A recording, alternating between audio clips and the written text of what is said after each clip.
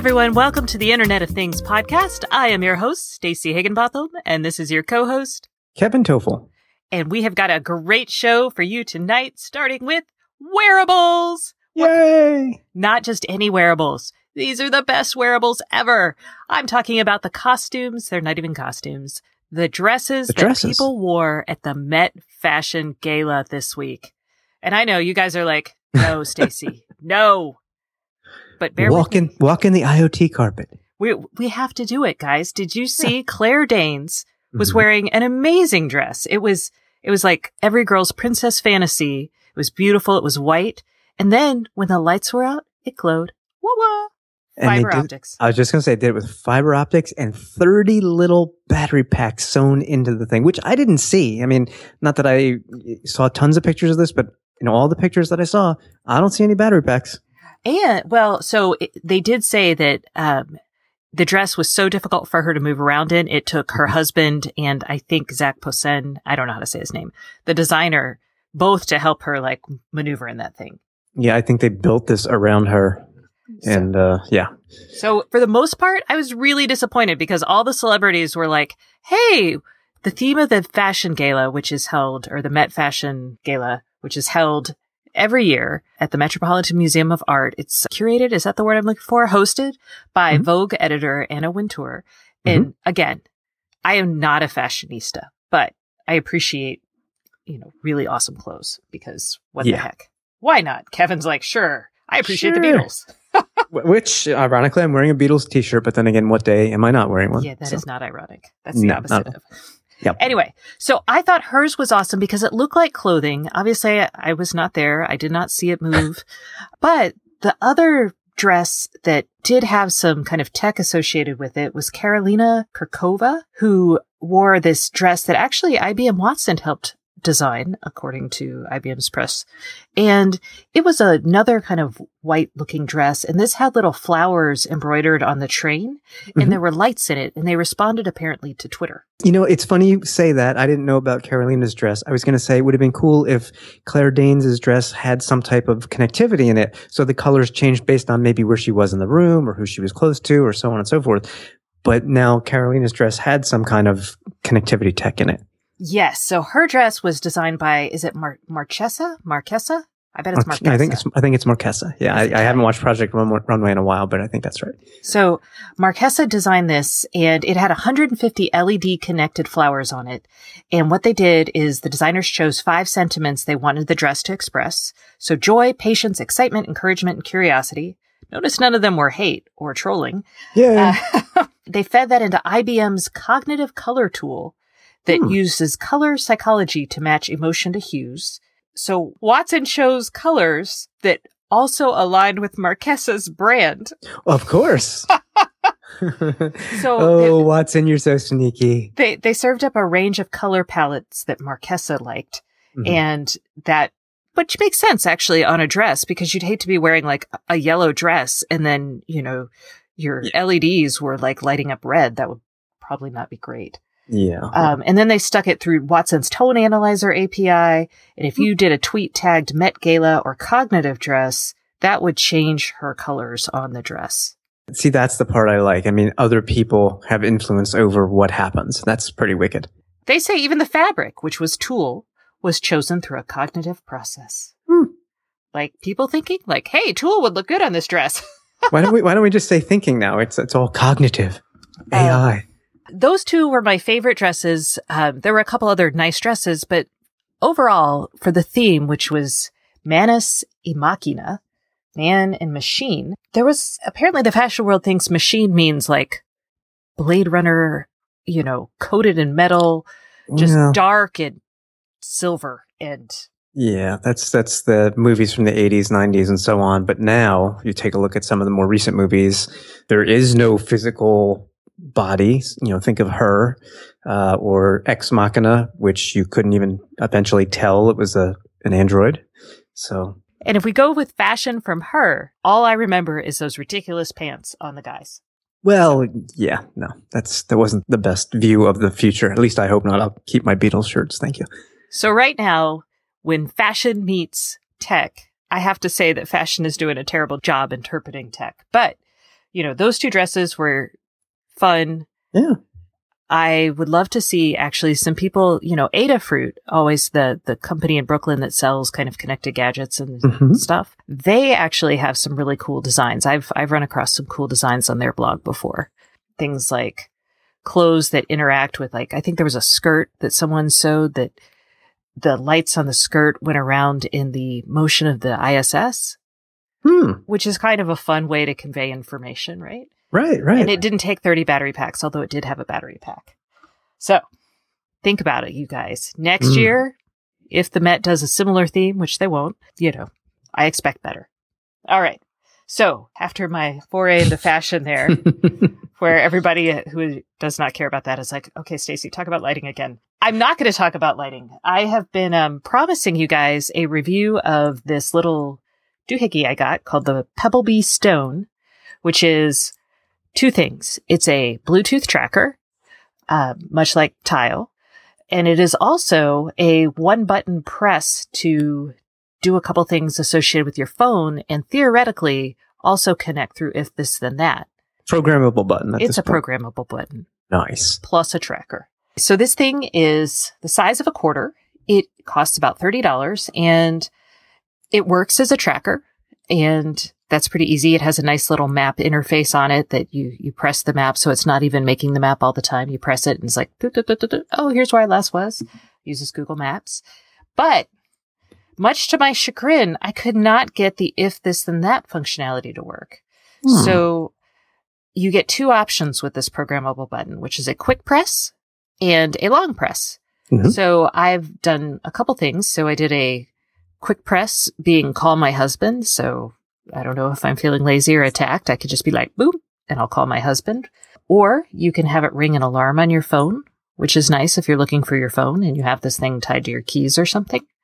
And you can also use it to take a picture, which I was playing with before the show, where if I did a long press, it would open up the camera on my phone and take a picture. But I was wondering what those noises were. I kept hearing a shutter sound before we started recording. Yes, it was me taking glamour shots of the closet.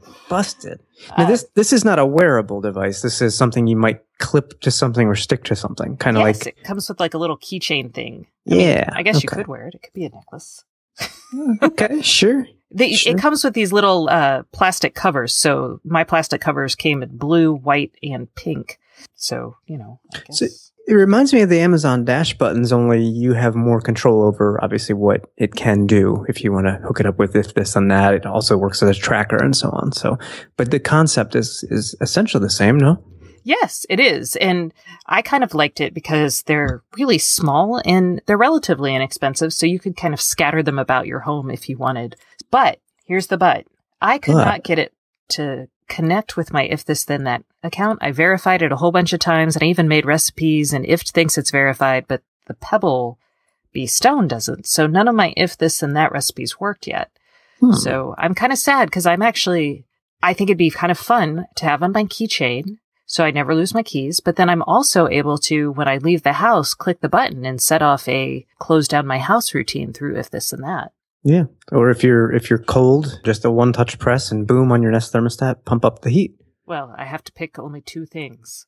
That's true. It is limited. One press, long press. Yeah. Although if I had multiples, I could have a whole bunch of buttons. Yeah, buttons everywhere. These are my light switches. It looks like it has some additional sensors in there because I'm seeing that you can get notifications not just based on the Bluetooth range, but also temperature and motion. Oh, I have not gotten any of those notifications yet. So like the example they're using is you put it in your car and maybe you want to know how warm it is in your car because maybe you want to remotely open your windows or something to cool it off. I don't know, but you could put it somewhere and get notifications based on temperature and motion. I had not thought about that. There you go. I like this doing a press and hold to share your GPS location with someone. Since it's on you might put this on your keys to keep track of them. You could actually have the one in your key ring. You could program the button press to be like, boom, this is where I am. And you could only send it to one person right now. Or I guess you could choose all your contacts maybe. Oh, let's let everybody know where I am. 500 people. So, but I think that's kind of nice. Yeah, no. I agree. So, nice. Okay. So that is kind of my so far impression of the Pebble Bee Stone. And you, though, have been working with If This Then That too, huh? I have, and that's because I don't think this happened until after the last show, so I don't think we've discussed it, but Google OnHub just got If This Then That support a few days ago, which is good news. So basically, anytime you connect a device to your OnHub router, you could fire something off through If This Then That. I will say this. I've tried it a couple times, once on Sunday, so over the weekend, and then again just before the show. And I'm not sure where the issue is, but it's not working 100% for me. And I will keep digging to see what the issue is, because it could be any number of things. It could be the OnHub caching what devices are still connected versus what isn't. It could be I've set it up to use the wrong device. Who knows? But I thought, hey, this would be great when I come home. It's nighttime. Kind of use this as a proximity to, I get home, I'm still in the driveway driving into the garage, but my phone will connect to the OnHub. So why not use If This Then That says, hey, if my phone connects to the OnHub, then run a Wink shortcut that turns on a light. In theory, that sounds good. I've tried it about 4 or 5 times, and it's really only worked one time. And it was very delayed, like at least 30 seconds delayed. So yes. I'm not, yeah, that's it came as a surprise. Yeah. So I keep looking behind me because we tried it just before the show, and I keep expecting the light to turn on 30 minutes later. So the good news is there's If This Then That support, and it could be something maybe with, Wink, could be, like I said, with the OnHub table. Could be me. I don't know, but it's not quite working well enough for me yet. So I'm going to continue to play with it. All right. I should also bring up, because this happened after we recorded our last show, but it's totally worth mentioning. This is a big project, but Kevin, did you see the guy who hacked his Tesla with the Amazon Echo? I did not. Was he starting it with the Echo? No, this is even better. He pulled a full Knight Rider here. He actually connected his Tesla to the Echo. And basically, he had his Tesla leave the garage. I was going to say unpark itself. Roll out of the garage and park ready for him. So this was actually a really neat video. And I had a bunch of people send it to me like, hey. So what this guy did is he used Amazon's Echo, the She Who Shall Not Be Named skills kit to trigger on the keyword, and his keyword was Ask Kit, and Kit was the name of the car in Knight Rider, for all of those of you who are not old. So, and then he sent the resulting event to AWS Lambda, and he had built a Lambda function to connect to his Tesla Golang library that he published, and the Golang code on Lambda then called an unofficial Tesla API and triggered the car to take action. So and then the car did, it opened the car via his home link, which is the Teslas now have the home link where you can automatically open your garage. And he drove it out using the summon command that is able to work on the newer Teslas. Whoa. Yeah, it's pretty cool. And there's a video. I will totally link to it for anyone who has. It is a very cool hack. But really complicated. Yeah, not for the faint of heart, obviously. I mean, you're going to want to be a developer to really take advantage of this, but also kind of scary. I think it shows a lot of promise. Although if you imagine walking by this guy's house and you're like, psst, get Kit. Yeah. Then the car will come pick you up. You're like, nice. I like that he remembered to open the garage door before having it, drive out. Yeah, it's all in the flow. He probably flow charted the whole thing out. Garage door open? Yes, no. Which brings up a good point. When you are programming things for the connected home, as you start to get more complicated, and there are things out there like Stringify, for example, is an app that lets you get fairly complicated, and even things like Wink will let you build these robots that have several actions taking place. It's actually worthwhile to think before you actually program and plan this stuff out, because I have not historically done that, and I found myself encountering things that, in retrospect, I probably should have thought about. Yeah. So, all right. Back to things, hopefully, that work. How about things that don't work well? I was going to say, never mind. We're still on things that don't work. Which one would you like to talk about? Oh, let's go with smart things. Oh, it's another show, another week, and we're still talking about smart things. But in fairness, I mean, we're not making it up. It's not like we're sitting here judging. That's judging our smart fairness. We're not making this stuff up. I mean, this is news that is being reported and we're sharing it and sharing our opinions on it. So I don't want people to think, well, these guys just bash smart things all the time. It's not our fault if these things keep happening. And this most latest one is some proof of concept exploits that is letting hackers basically hack into your house through smart things. Yes. And basically the gist of it is that because SmartThings has a developer program and has to approve apps, you could sneak an app in that could then release malicious code throughout the system. Now, SmartThings I reached out to them. They're like, look, this hasn't resulted in any problems for our users, so we're aware of it. We're working on this, or we worked on this actually. So, and this actually ties into something else that SmartThings announced last week, which was that it has hired a director of engineering from Amazon. So in part of what they were talking about with this hiring, the engineer's name is Robert Parker. And in an interview that Parker did with The Verge, he talked about actually establishing guardrails, was his term for it, in SmartThings to improve the user experience. But as part of that, I think what we'll see is also ways that you wouldn't have quite as much openness around being able to deposit malicious code in. Right. And the good news here is that the basis of this exploit really has to do with the privileges that the smart apps or SmartThing apps are given. This is something Samsung can fix. I mean, I'm just taking a look at the Ars Technica story that 55% of the 499 smart apps available during the research qualified as being overprivileged. So that's violating a core security tenet known as the least privilege principle. Developers may not even be aware that their SmartThings apps have too much privilege. It's not like the developers are creating this stuff to do malicious things. The problem is, I guess, in the SDK or whatever, the apps just have too much power, so to speak.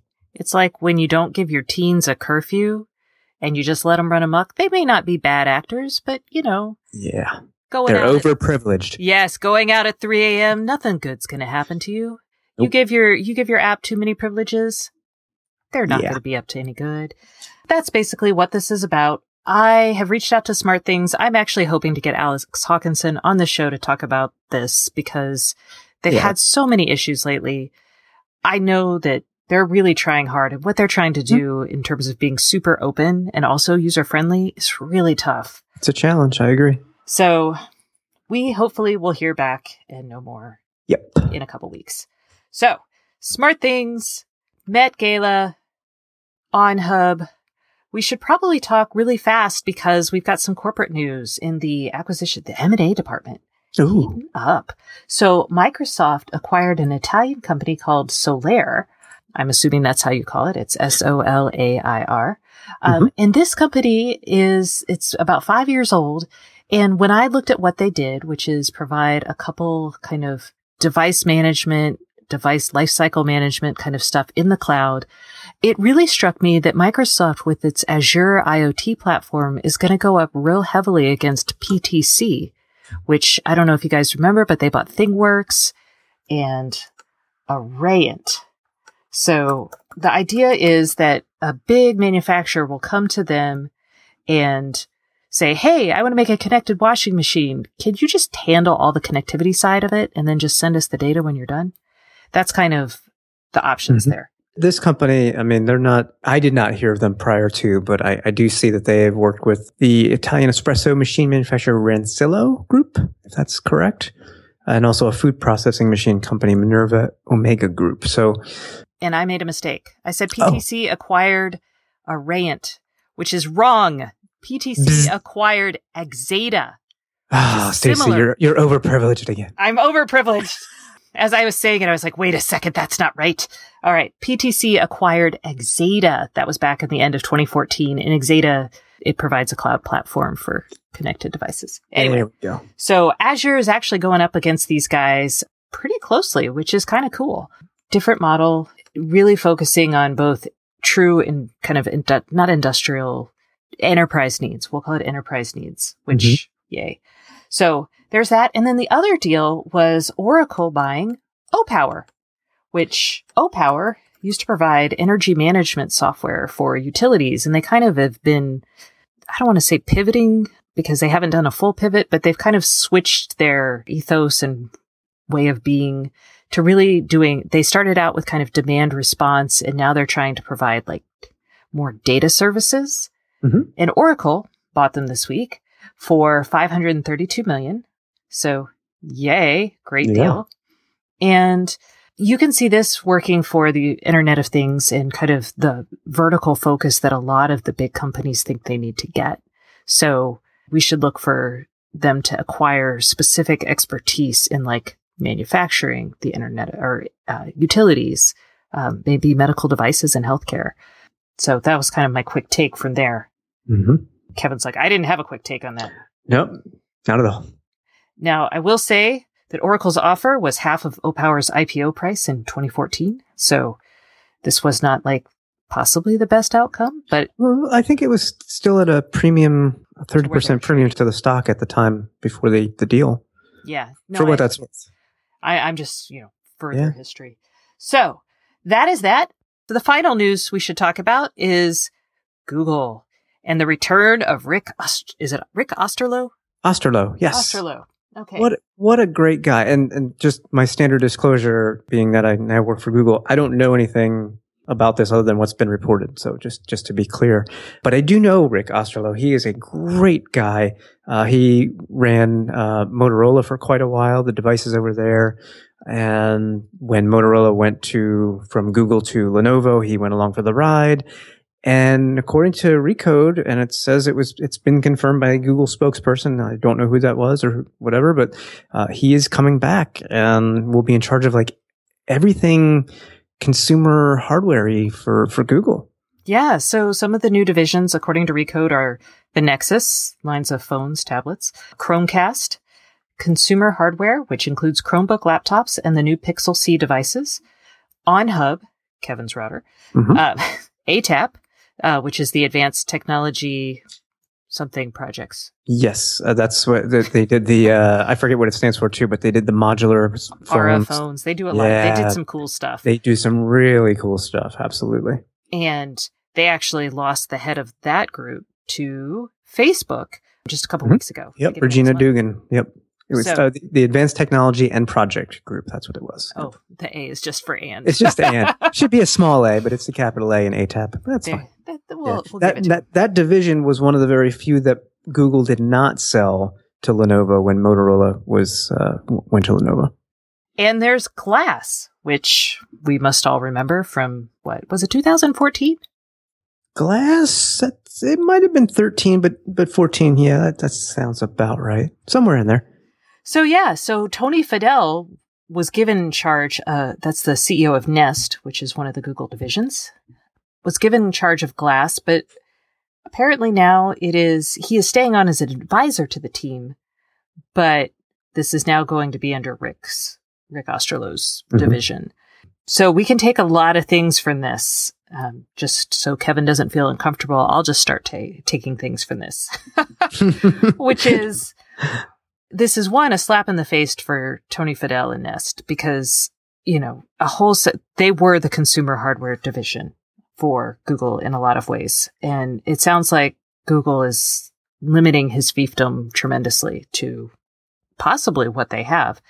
I had seen elsewhere that like some of the reported projects such as Google's, Echo-like device and the other stuff it's developing for the smart home might come under this as well. So that's good because Osterloh is a good guy who knows a lot about developing hardware. It's bad for Nest and kind of makes me wonder how long that's going to be. Like what happens with that kind of down the road? Yeah, well, I will say this. I mean, I guess you could say that Tony Fadell was the face of consumer hardware, but really he had nothing to do with the Nexus program, Chromecast, Chromebooks, tablets and all that. So I wouldn't want to overstate what he had. He had the Nest group and Glass apparently. So. Okay. Well, there we go. Kevin doesn't want to overstate. I do. Ruh-roh. Dun, dun, dun. Next week, I'll be alone. Yeah. No. All right. Well, I think that's pretty much it for this week's podcast. I will say that our guest coming up is Kai Kweitzer, who is the head of OpenHAB, which we've talked about in previous shows. It's an open source home automation kind of software code. And we'll talk about what you can do with it, why it exists, and a little bit about like what happens when companies don't want to share their API, how you can reverse engineer those things. So stay tuned. It's going to be fun. Hi, this is Stacy, breaking into the IoT podcast to tell you two things. The first is that I've launched a weekly newsletter devoted to the Internet of Things that you can sign up for at staceyoniot.com. That's STACEY on IoT.com. The second is that we're now accepting ads on the Internet of Things podcast. We have packages for big companies and startups. So if you are interested, please email Andrew at IoTpodcast.com. And now, back to the show.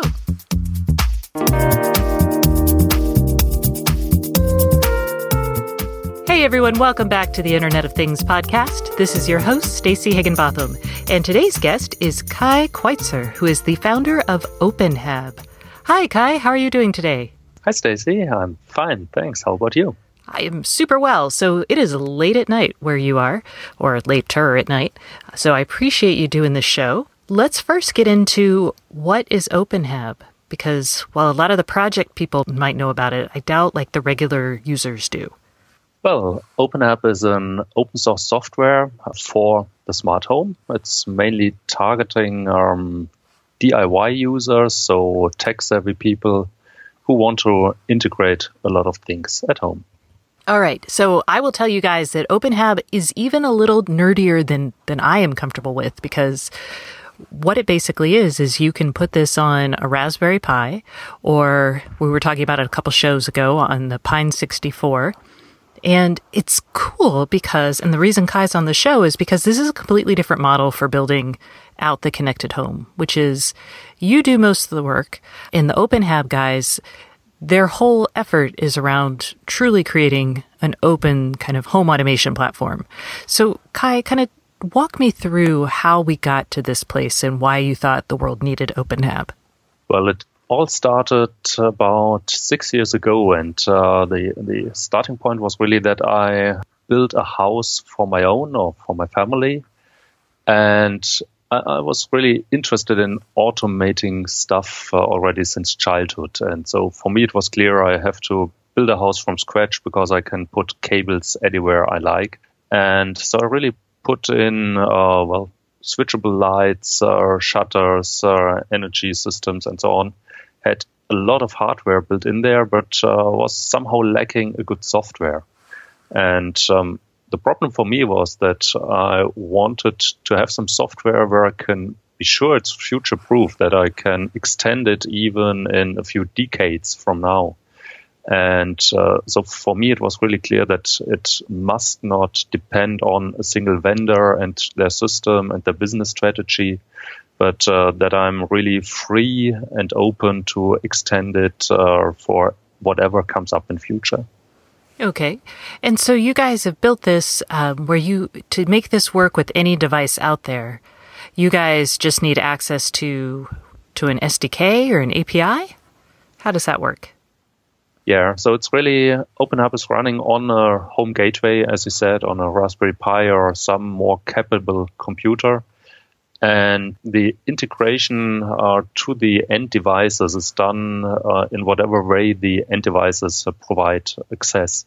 So there are, for example, many of the wireless protocols like Z-Wave, Zigbee, and Ocean and others where you have a USB dongle and you then integrate that through this protocol.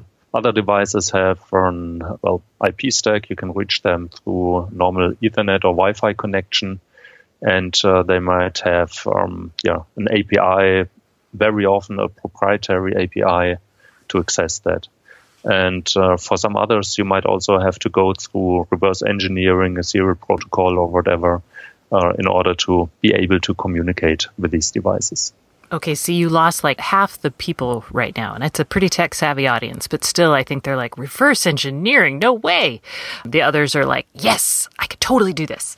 But commercially, is this reasonable? I mean, or is it going to break down that the smart home is really going to be only open and future-proof for people who are able to, reverse engineer the data flow from their device? Well, I think it's really the best option for the tech-savvy people, as I said. So it is technical, and you have to know a little bit what you're doing there. So it's nothing that you buy off the shelf, and it simply directly works. The good thing there is that this openness and freedom and independence really gives you the chance to be open in all the directions. So as soon as you do a commercial product out of that, you're getting into some business direction then where you might want to say, well, okay, maybe I only want to partner with that company, but not with the competitor. And you're automatically getting not as open as you would be if you're really completely free of any commercial interest. And I think that's really one of the major strong points of OpenHAB, and something that I really want to keep like that for the future. Well, what about usability? Because I feel like the trade-off is not just about like business practices, which it can be. I mean, there's nothing better than building your own and making your own thing work for you to avoid somebody collecting your data or worse. But what about figuring out how to do something well and then keeping it as open as possible? Like, have you found companies that are doing this in a good user-friendly format, or? Yeah, I wouldn't say that OpenHAB is not user-friendly. So we're working into that direction as well. So there are a lot of new functionalities currently being built in there that, for example, do auto-discovery. So it's automatically scanning your network. It's checking what USB sticks you might have in there, and really discover the devices that you have in place and make it very easy through a user interface to set up your stuff altogether.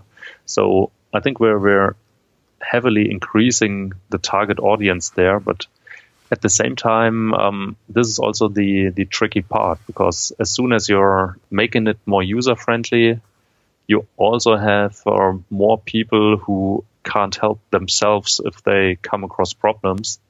And so the more support you actually have to do on standard users, which are not developers and can look into things. And somehow you have to balance your time on such an open source project. How much support do you want to do for community members that are pure users? And how much time do you actually invest in further evolving the project and bring it forward? And that's definitely something where a non-commercial project has its limits, because the time is very scarce, and the people working on it are usually doing it for their own use cases, so they're happy as soon as it works for them. Is there any possibility that we could see this project go commercial and have actual robust support, or maybe more robust support? As I said, for me, one of the strong points is that it's not commercial, the project itself. What I'm currently doing is to create an organization, actually a non-for-profit organization around it, where it's easier to organize people around that, and maybe also then companies who actually do OpenHAB installations for a living. So there are a couple of commercial companies out there that like OpenHAB so much that they recommended it to their friends, and they more or less started getting into business of installing that and supporting it as their day job. And I think that is definitely a direction where we could build a kind of marketplace and a network for professional services around that project. Of course, then that puts us right back into like the X10 or proprietary kind of system days for the end user, because you're still going to be at this place where like, oh, crikey, I just added, 4 light bulbs and daylight savings time passed. I got to get my CEDIA programmer out here and have them rework my infrastructure. I think the big difference is that it is mainly about consultancy and to teach people what is possible, what can they do, and to decide, okay, what might be the best devices to buy, how to set them up, and if you consider smart home technologies, not only the consumer electronic parts, but really also the classical home automation, where you have to deal with heating systems and shutters that are automated. There's actually no way around having your electrician involved in that. But usually only for the initial setup, all the programming, or let's not call it programming because that's too technical, but really the automation of your home and adaptation, customization, that can be done by the end user itself. Got it. With this project, what are people doing with it that's neat? Because we get a lot of people who've asked us to talk more about how-tos and kind of cool stuff that people have done. So I'd love to hear what some of the people using OpenHAB have used it to connect. I see many people doing a lot about energy efficiency. So they have, for example, solar panels, they have the heating systems, and they really optimize this together. We have users doing that might be interesting for you, the Tesla integration. So they have actually electric vehicle charging stations directly talking to OpenHAB and controlling the Tesla then also for the charging of the battery and all other things. So you can even honk the horn if you like through OpenHAB. I can honk the horn through the app. So in that situation... That's not automated. That's the main point. You're right. You're right. I don't have the horn honking. Like, it would be kind of fun to have the horn honk. Think about an extended security system that reaches out to your garage as well. So someone breaks into my house, the garage, the Tesla honks. So in that situation, so let's break it down for people. I would need to hook my Tesla up to my home security system using OpenHAB. I would need something running OpenHAB. I would also need to pull some software that lets it talk to my Tesla. Do I need to have OpenHAB, the software, running on my Tesla somewhere? No. So OpenHAB itself comes with so-called bindings, and the bindings are then doing the integration to the different systems and stuff. So all you would need is to install the Tesla binding on the OpenHAB, so on the Pine 64, for example. And this will, in the case of the Tesla, go to the Tesla cloud service and connect through there. So that's no local integration. That's a cloud service integration. Got it. And how would it work on a local integration? So I'm trying to think of any of the local stuff I have, but I'm totally failing since most things are actually not. They're mostly in the cloud. But how would that look if I had an IP camera that was served from my house, for example? The local integration is the most important feature of OpenHAB in that respect, because only if you're having local integration, you can be really sure that you're also independent of things. We've just seen the case with the Revolve Hub, and that it's all of a sudden bricked just because the cloud service disappears. And this is exactly the scenario that we want to avoid with OpenHAB. So wherever possible, it should be a local integration. You have that for most devices actually available. So all the stuff is installed locally. You hook it up to your Wi-Fi. Stuff like Philips Hue, like Sonos speakers, like the LiveX bulbs, like Logitech Harmony Hub, and all these things are local and they have some kind of API. And that's also much nicer because they are directly discoverable through UPnP, through Bonjour protocol. And this really makes it possible to have a very reliable setup altogether. What about security? Because I'm thinking like as a user, as a less than technically savvy user, if I build myself the OpenHAB hub, I'm going to be like, yeah, I'm so amazing. And I'm going to hook it up to things and I'm going to be like, that was awesome. And then I'm going to leave it alone for the rest of until it breaks, right? So how do you handle things like changing security protocols, hacks that, vulnerabilities that may get reported afterwards and need updates? How do you communicate that to users? Because it doesn't feel like that would be part of your core function as kind of a bunch of hobbyists. Yeah, well, if there are vulnerabilities, it's definitely fixed in the code, but we don't have an automatic update management to inform people who have set up an instance. that they need to update.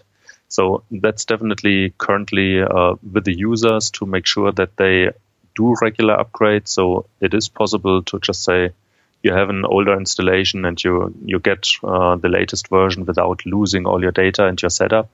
So that's definitely perfectly possible. Got it. So where are we in the evolution of the smart home? Where have we come? Where are we going, in your opinion? Smart home technology is really pretty old. So I know it since at least 2 decades. I think we're still in a very early phase on the market. So I see the marketing people saying since about 5 years at least that now is the big breakthrough. But if I look at how easily breakable things still are and how difficult it is for really beginners to get started with stuff, I think it will still take a while. And I'm not saying that the software part is actually a problem. We're still on the starting point of having really reliable protocols, reliable hardware, and things really break too easily and communication is not stable enough and stuff like that. So that really has to become better over the next years. From a software perspective, I also think that there's a lot of hype around artificial intelligence and having smart homes being your assistant at home that really knows what you want. The classical example, you come home and your favorite music is playing. I really don't believe in that becoming true in any time soon, because it's really, you need to have so much contextual information in order to do really wise decisions as an automated system, that all the possible sensors that we have in place now are really not enough to have that, to really get the mood of somebody, to get the whole circumstances in what something is happening, to draw the right conclusions from that. And I'm also not completely sure if we really want to go the way to add more and more sensors and stuff to make that context available to the machines, because that's then again also a privacy issue for sure, and people might not feel comfortable.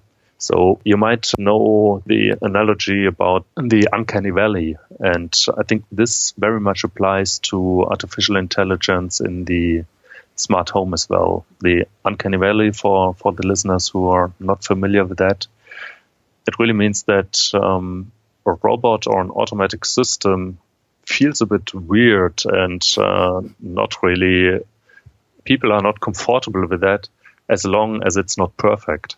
I always think of the actors in the Polar Express. They were just so freaky, dead-eyed looking. Nightmares. It was a 3D version of the Polar Express from a couple years back. That is the uncanny valley applied to your favorite Christmas book. So I like this. So then what reasonably should we expect? I mean, most people, when they automate their homes, if they're buying into this, they're like, hot diggity, I want all this to happen, right? That's what they're kind of working towards, both as an industry and even consumers, is what kind of we're being sold. So what do you think is a more realistic vision to sell consumers? I think as long as the artificial intelligence, as just said, we're not on the perfect level, you really have to go into programming in some way. And the only thing that I see there is that you make it easy to have complex logic set up for the users. So one way where we're trying to drive that in OpenHAB is to say, well, you have automation rules, which is a piece of logic that is executed, but the normal user itself doesn't have to implement it, but it can be a developer who prepares all that, and the user just configures it and customizes it for his own purposes. So you can think of that a little bit like the if this then that approach, where you have these recipes which say, hey, that's your use case, you want to use it, you're creating this recipe, using it and configuring it to your own setup. And I think that's really what is the most realistic way forward for the moment. Okay. And that's something you guys are implementing? So does that look like, hey, I see you have these devices, here's some things you can do, or it's automatically populated? Well, that's more or less still a dream, but definitely the direction we're heading there. So we've just implemented a new rule engine that is capable of having such templates, as we call that, for the rules, and to have a user interface where it can easily instantiate the stuff. All right. Well, Kai, thank you so much for coming on the show today. I cannot wait to try this out. And if I actually do this, I'm going to be like, hot diggity, I am a real technical person now. Woo! Which I feel will be very empowering for me, and Kevin will laugh at me. I wish you much fun with OpenHAB, and thanks for having me on the show. Thank you for coming. Well, that's it for this week's show. Thanks for listening, and we'll see you back next week.